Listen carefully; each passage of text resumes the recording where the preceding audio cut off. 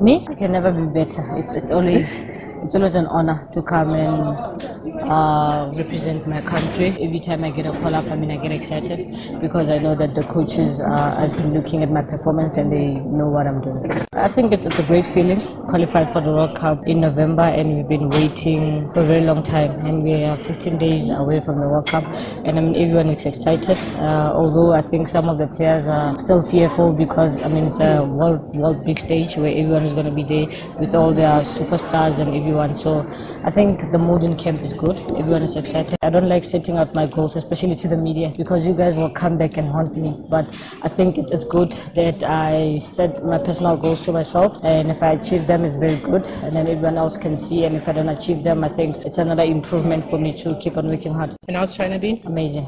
It's been amazing. The league hasn't started.